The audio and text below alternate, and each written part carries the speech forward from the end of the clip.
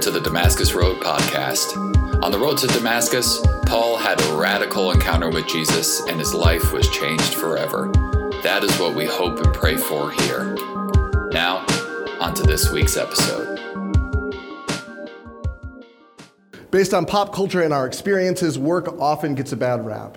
And there are no shortage of terrible work stories. I'm sure we could spend plenty of time hearing all of each other's terrible work stories. Unfortunately, you're just stuck with mine. But it doesn't have to be this way. Jesus worked. God in the flesh worked in many ways during his earthly life. So it can't be all bad. There has to be something redeeming, something good, and maybe something to be learned from Jesus' work life.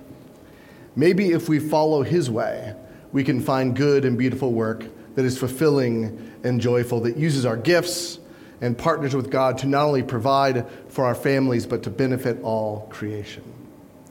We covered Jesus as creator in the first week. We looked at Jesus as carpenter last week. Today we touch on something a little bit different, and it starts with really bad news for high school Ryan. The Bible's first answer to what our work in the world is as a human race is this: we are the gardeners. In the creation account we read in Genesis 1 and 2, God gives his image bearers their first invitation into partnership and vocation. Here's what we read in Genesis 1, starting at verse 26, which Brad hit on 2 weeks ago. Then God said, "Let us make human beings in our image to be like us. They will reign over the fish in the sea, the birds in the sky, the livestock, all the wild animals on the earth, and the small animals that scurry along the ground." So God created human beings in his own image. In the image of God, he created them. Male and female, he created them. Then God blessed them and said, "Be fruitful and multiply, fill the earth and govern it. Reign over the fish in the sea, the birds in the sky, and all the animals that scurry along the ground." Then God said, "Look, I have given you every seed-bearing plant throughout the earth and all the fruit trees for your food. And I've given every green plant as food for all the wild animals, the birds in the sky, and the small animals that scurry along the ground, everything that has life." And that is what happened. Then God looked over all he had made, and he saw that it was very good. So everything that God made was very good, and our triune God gives divine image bearers a particular role to reign and to govern all of creation as a steward for God. The first vocation God gives us is summarized well in verse 28, to be fruitful and multiply, to fill the earth and to govern it. Now, this is not just or primarily about getting busy making babies, which I'm doing my best to obey, but to extend the glory of God's creative activity and kingdom throughout all the earth. To care for creation, to be the gardeners and caretakers and stewards of this beautiful world.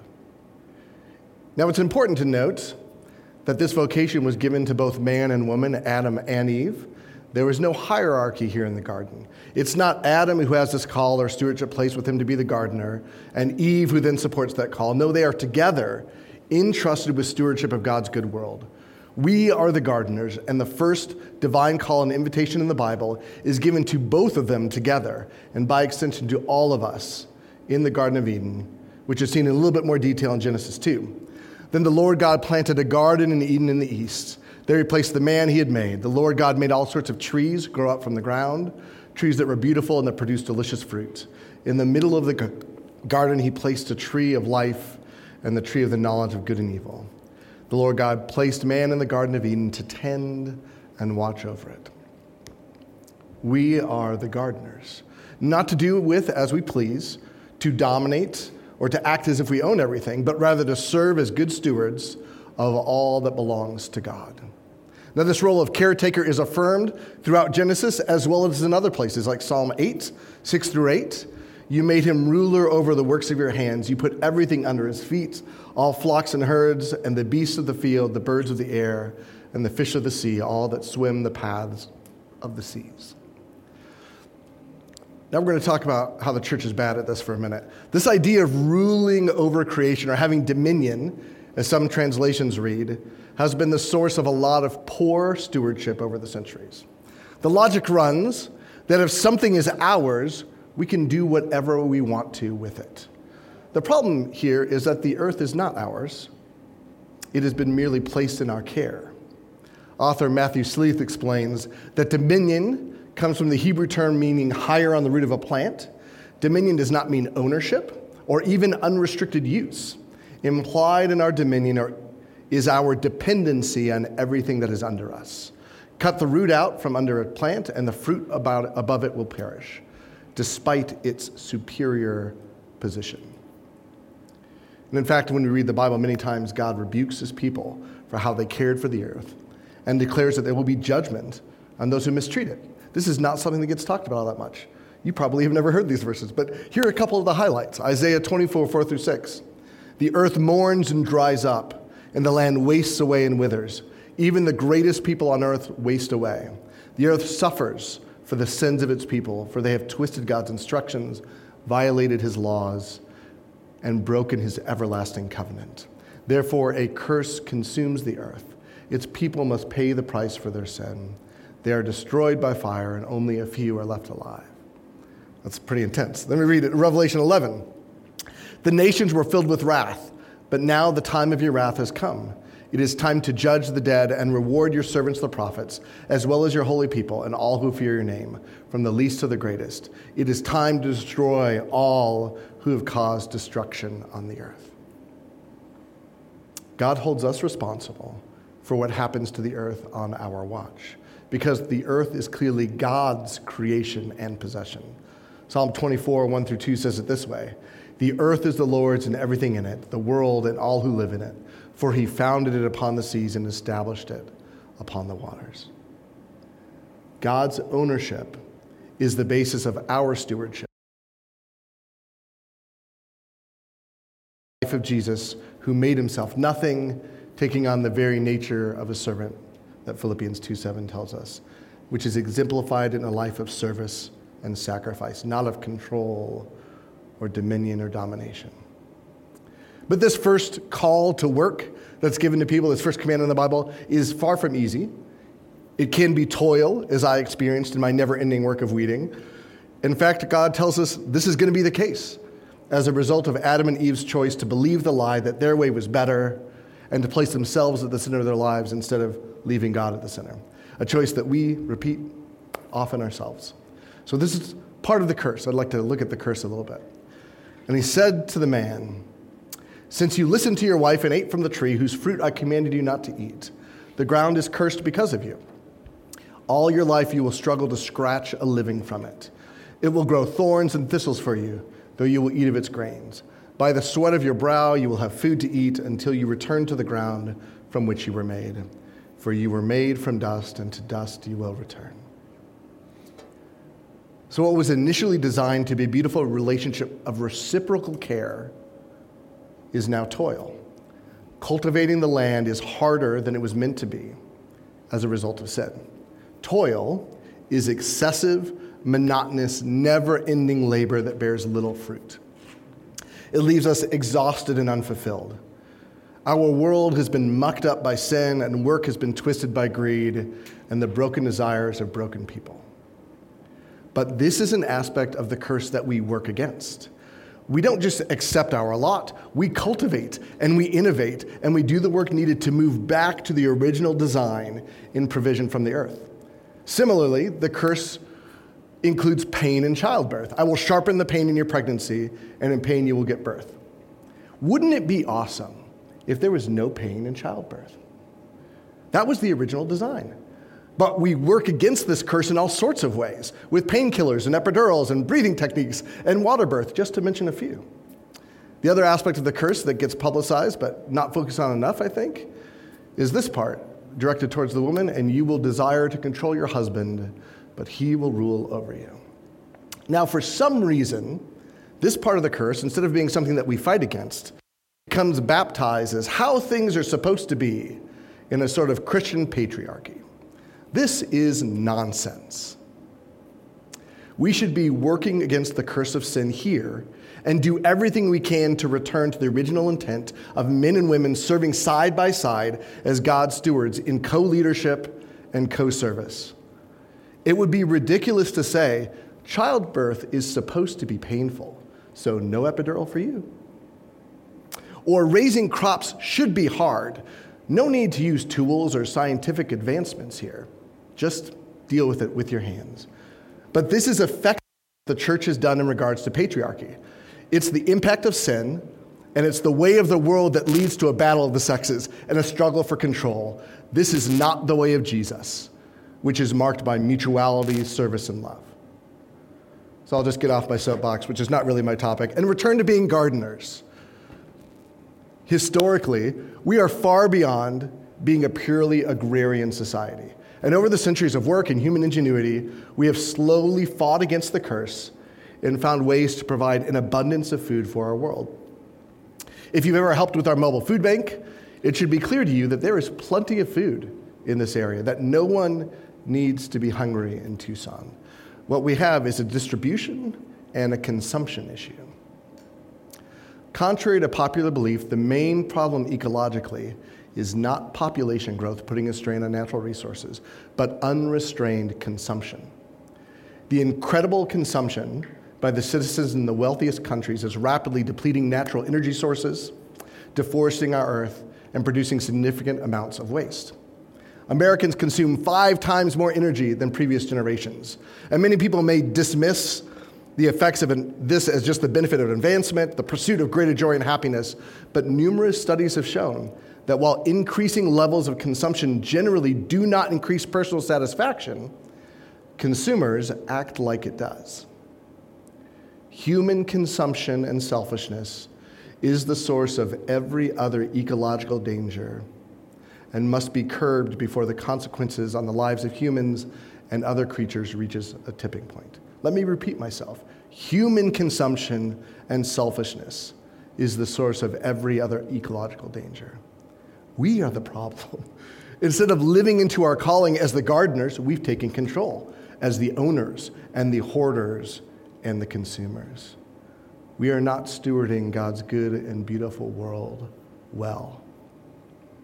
And this is the impact of sin on the earth. And while the Bible tells us creation declares God's glory and worships God, the Bible also is clear that nature is impacted by the sinfulness of humanity and cries for redemption. This is Romans 8. For all creation is waiting eagerly for the future day when God will reveal who his children really are. Against its will, all creation was subjected to God's curse. But with eager hope, the creation looks forward to the day when it will join God's children in glorious freedom from death and decay.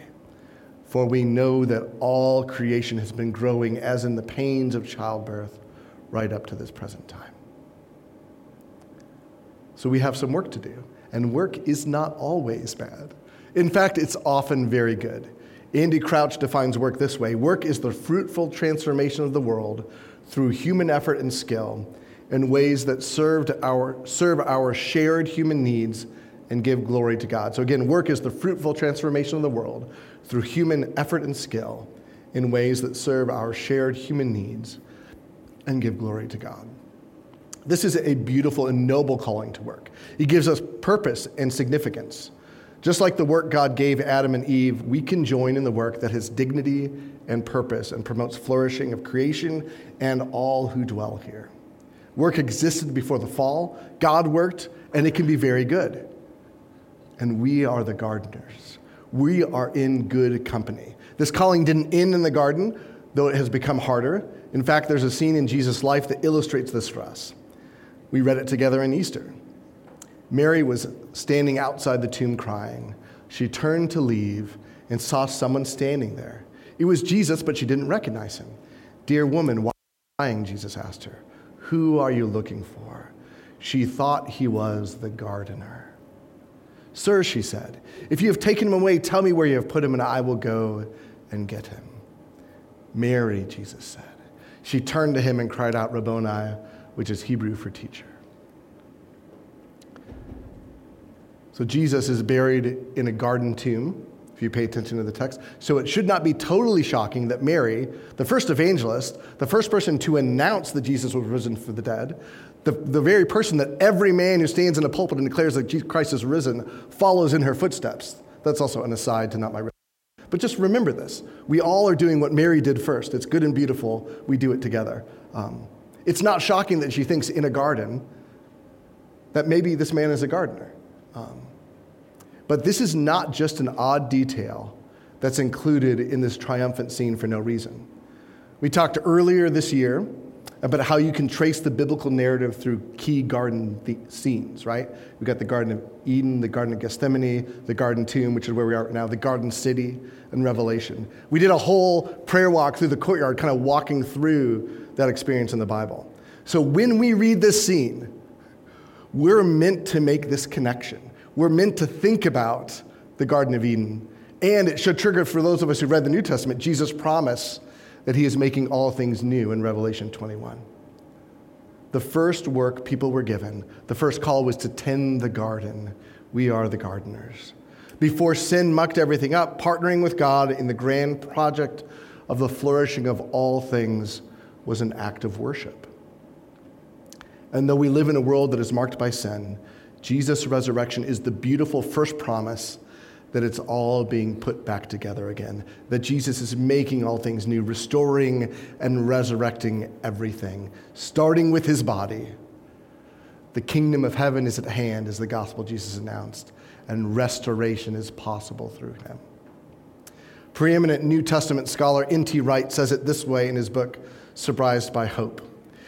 In the new creation, the ancient human mandate to look after the garden is dramatically reaffirmed, as John hints in his resurrection story, where Mary supposes Jesus is the gardener.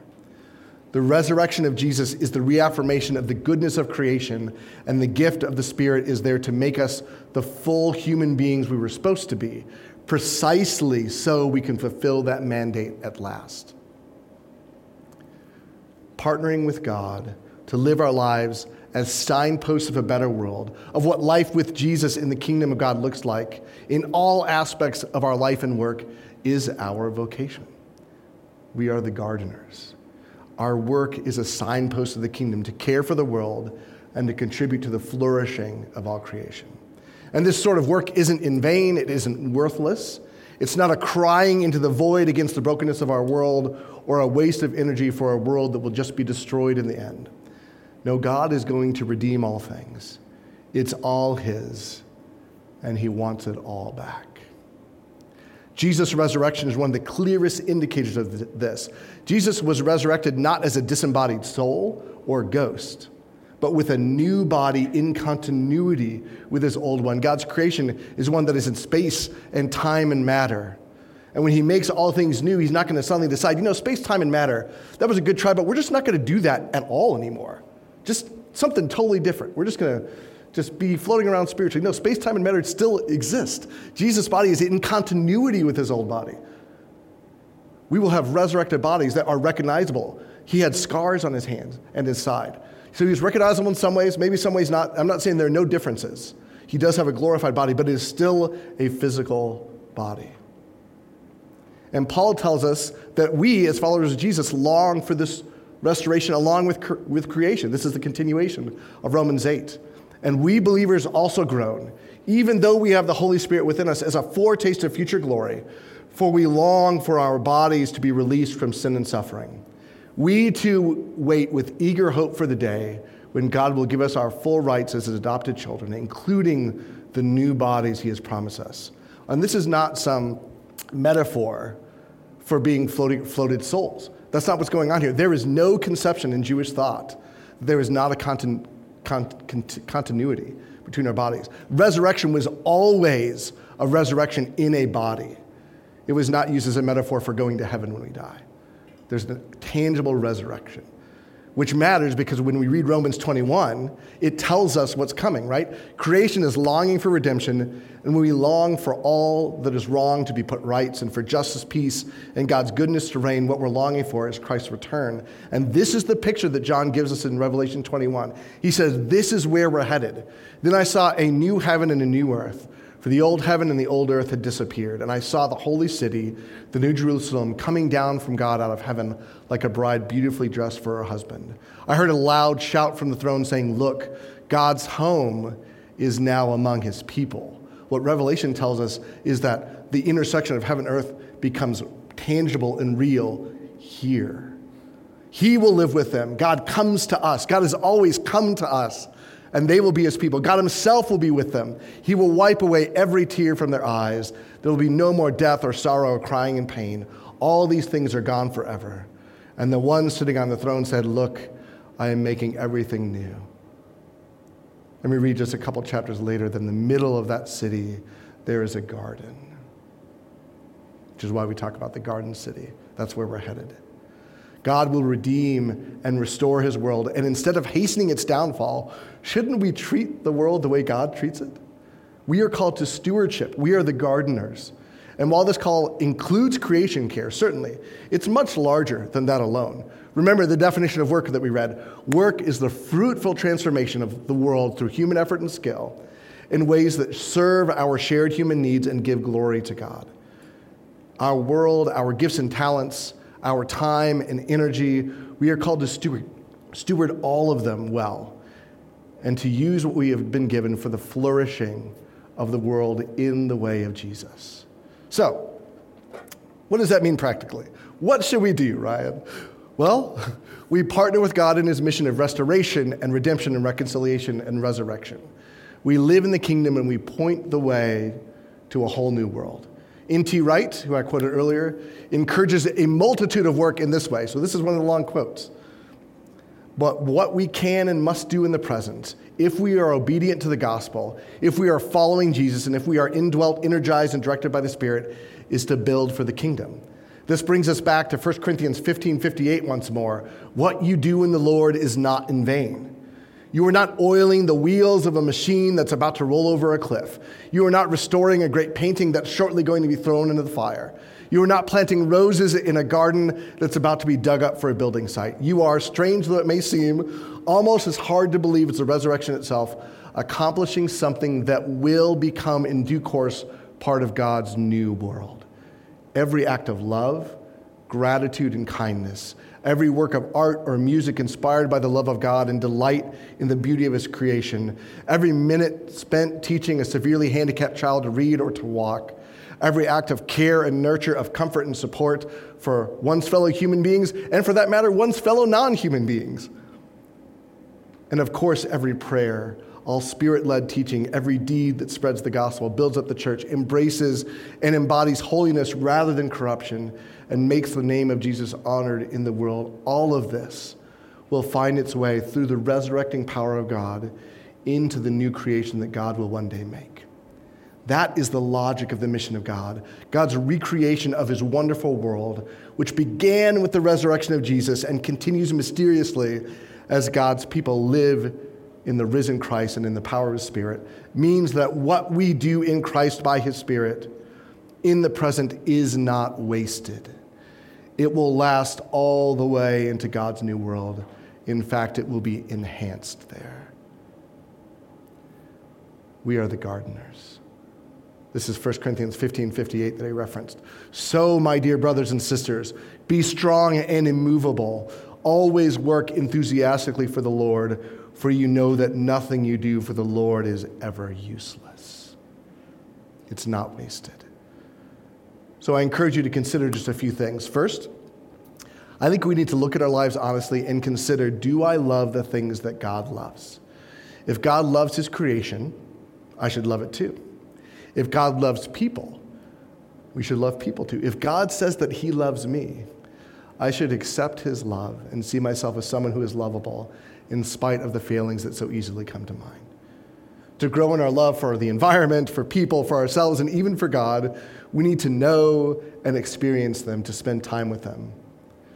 One author says this: we care for only what we love only what we know, and we truly know only what we experience. Our problem often is that we are not actually experiencing some of these things.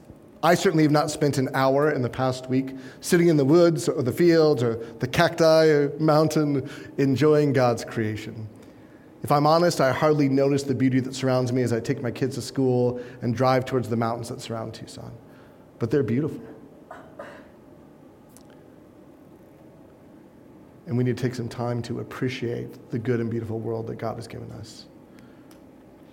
We need to not only appreciate the good and beautiful world, but also learn to appreciate the wonderful and sometimes maddening people who live on it.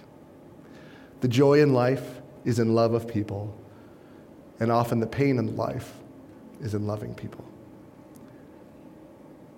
But it's worth the love, because the joy outweighs the pain.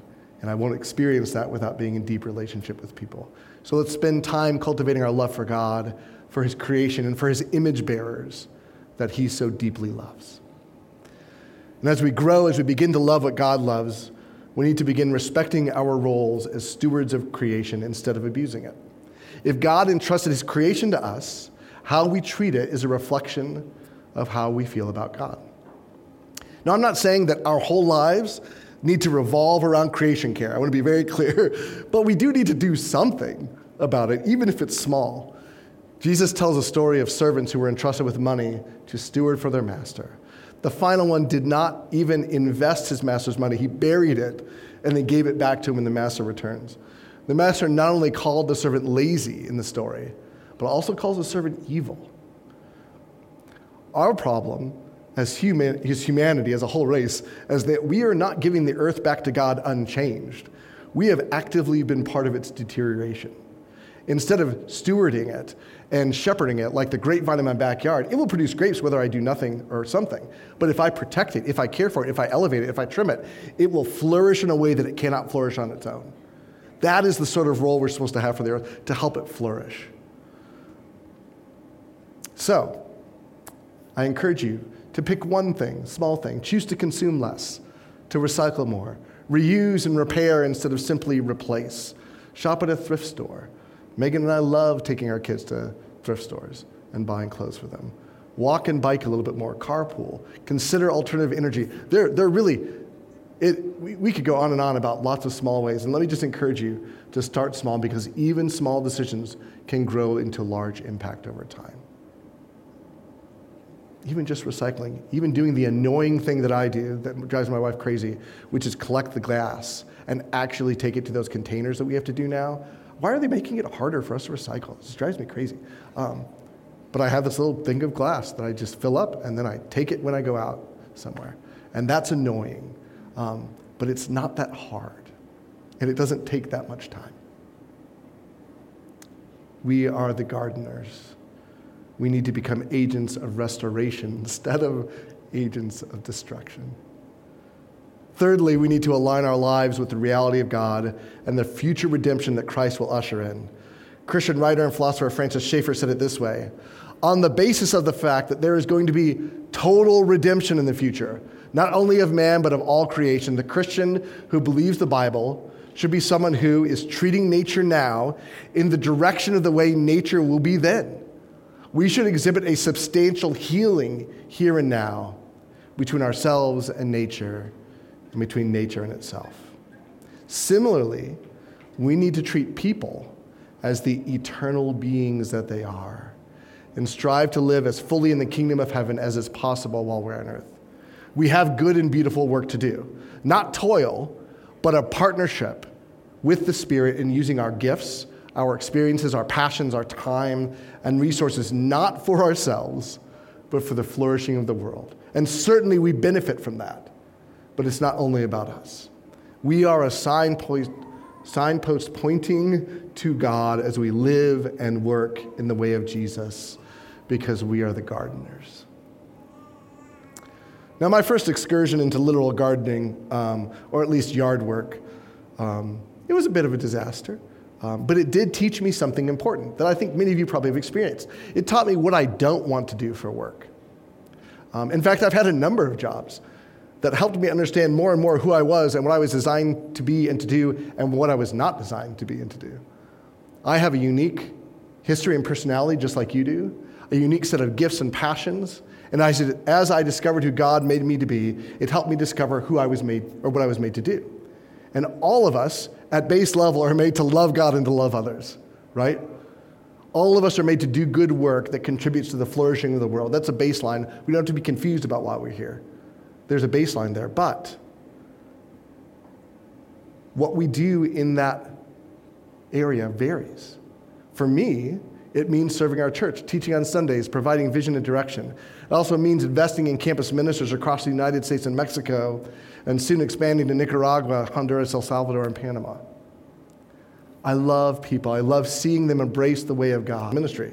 But it is not a better work or more holy than what any of you might do. It's just different. Your unique passions and skills and history and personality all help create a role for you to fill in the flourishing of our world. Frederick Buechner said it this way: the place God calls you to is the place where your deep gladness and the world's deep hunger meet.